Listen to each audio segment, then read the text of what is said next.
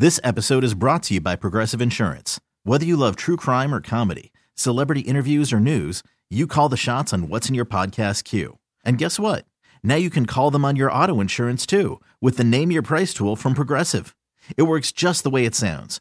You tell Progressive how much you want to pay for car insurance, and they'll show you coverage options that fit your budget.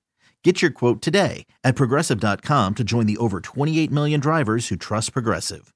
Progressive Casualty Insurance Company and Affiliates. Price and coverage match limited by state law. I'm Sandra, and I'm just the professional your small business was looking for. But you didn't hire me because you didn't use LinkedIn Jobs. LinkedIn has professionals you can't find anywhere else, including those who aren't actively looking for a new job, but might be open to the perfect role, like me. In a given month, over 70% of LinkedIn users don't visit other leading job sites. So if you're not looking on LinkedIn, you'll miss out on great candidates like Sandra. Start hiring professionals like a professional. Post your free job on linkedin.com/recommend today. A gay couple who adopted an abandoned newborn that they found on a New York City subway platform are continuing to share their story and now have a children's book that's called Our Subway Baby. They are joining us right now. We've been so excited to have you on. We've been talking about your story all week. Pete Mercurio and Danny Stewart, thanks for being here.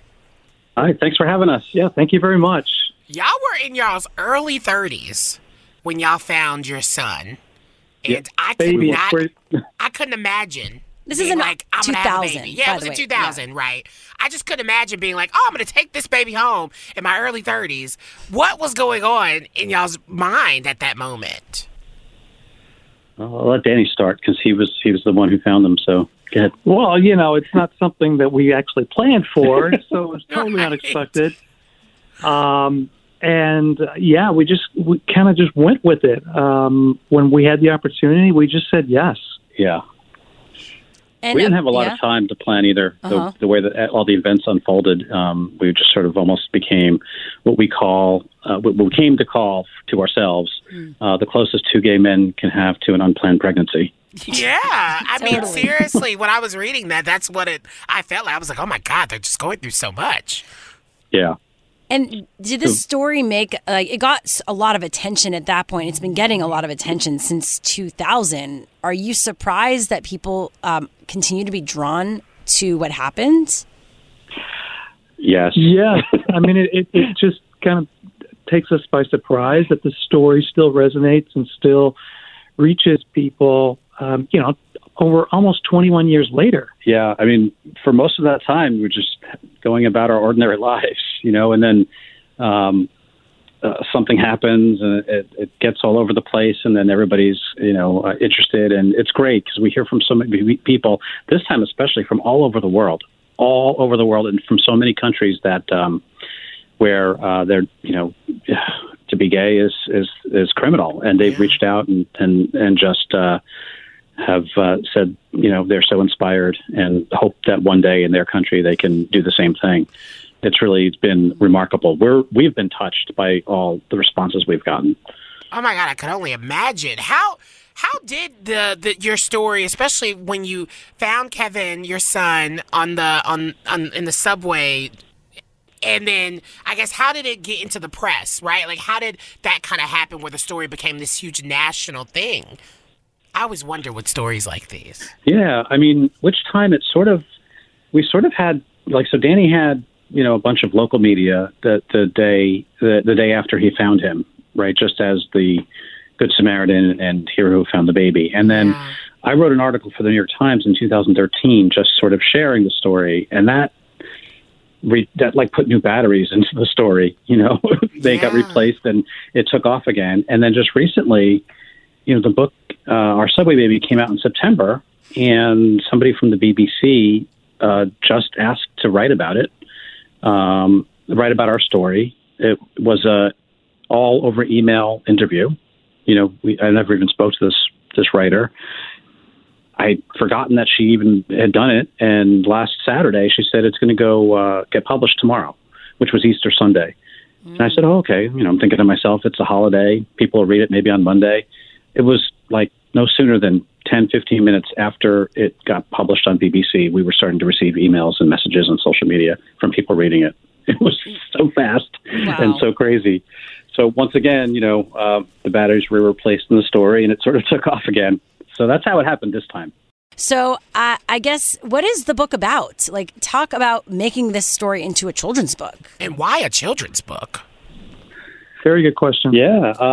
Well, the book is basically the story of how we became a family, and it's told it's written in first person direct address to my son as an infant, and basically explaining to him how he was found and how he came to live with us and be in our family from the day he was found to the day he came home with us.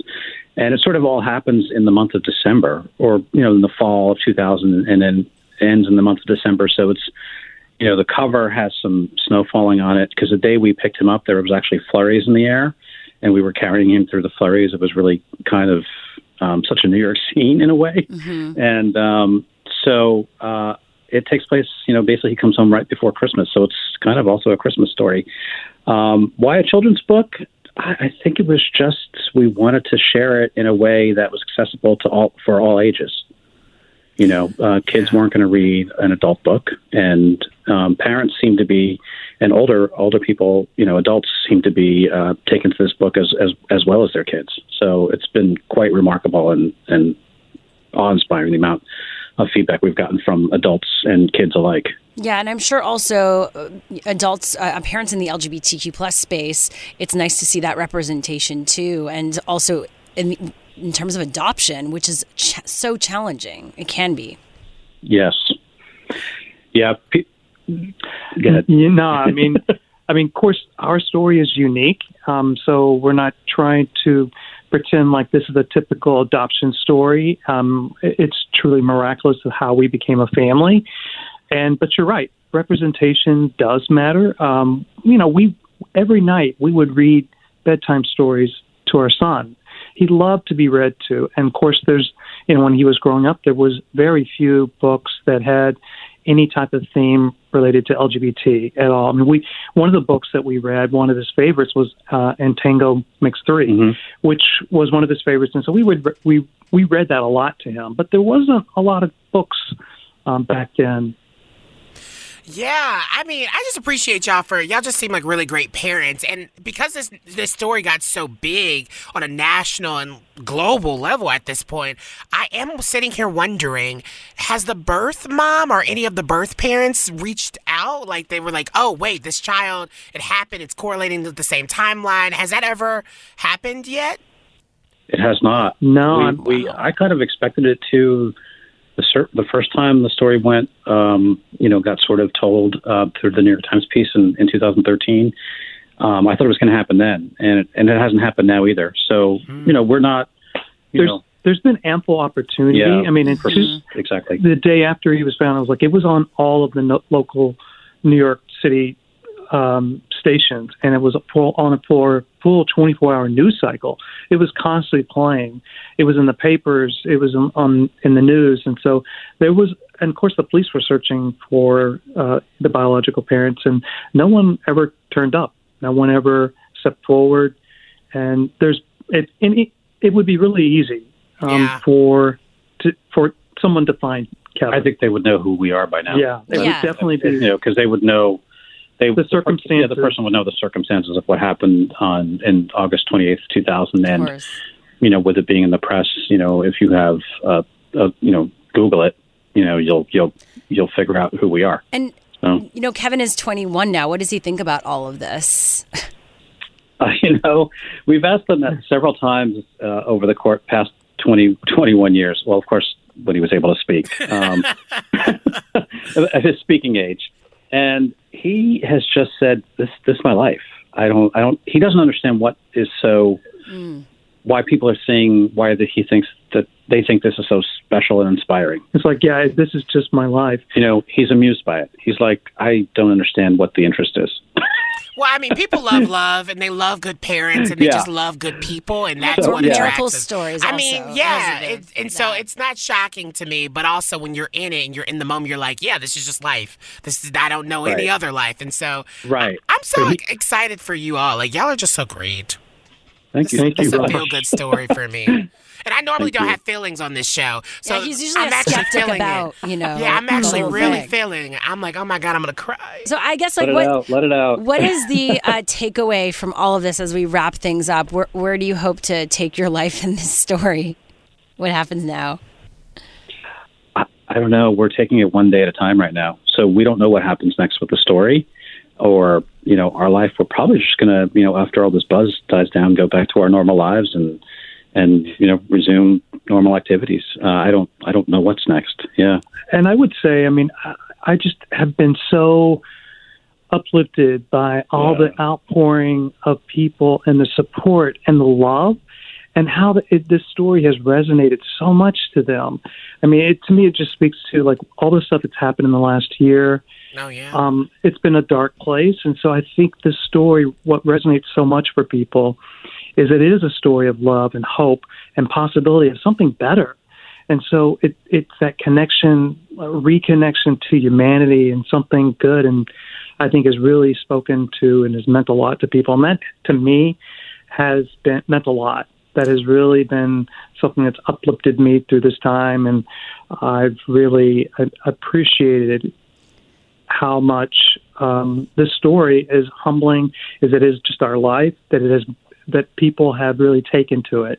Yeah. Definitely. Yeah, not to take this off of a serious note, but y'all are really hot dads, by the way, as well. So y'all are putting a lot going for the them. DILF Oh, that's in funny. dads. That's a first. Can we quote you? Yeah, we're gonna- please. You can that's- quote Ryan Mitchell, me. hotties. You should put that That's Seriously. on my website. on your next book thing. Forget dads. This is a Zaddy account. This is beautiful. I'm right now making a meme with a line crediting you. OMG. Oh my God! Thank you so much. Again, for being thank you with to us. Pete Mercurio and Danny Stewart. Check out the book, Our Subway Baby, out now. Thanks again. Thank you so much. Thank you so Pleasure much. to speak with you guys.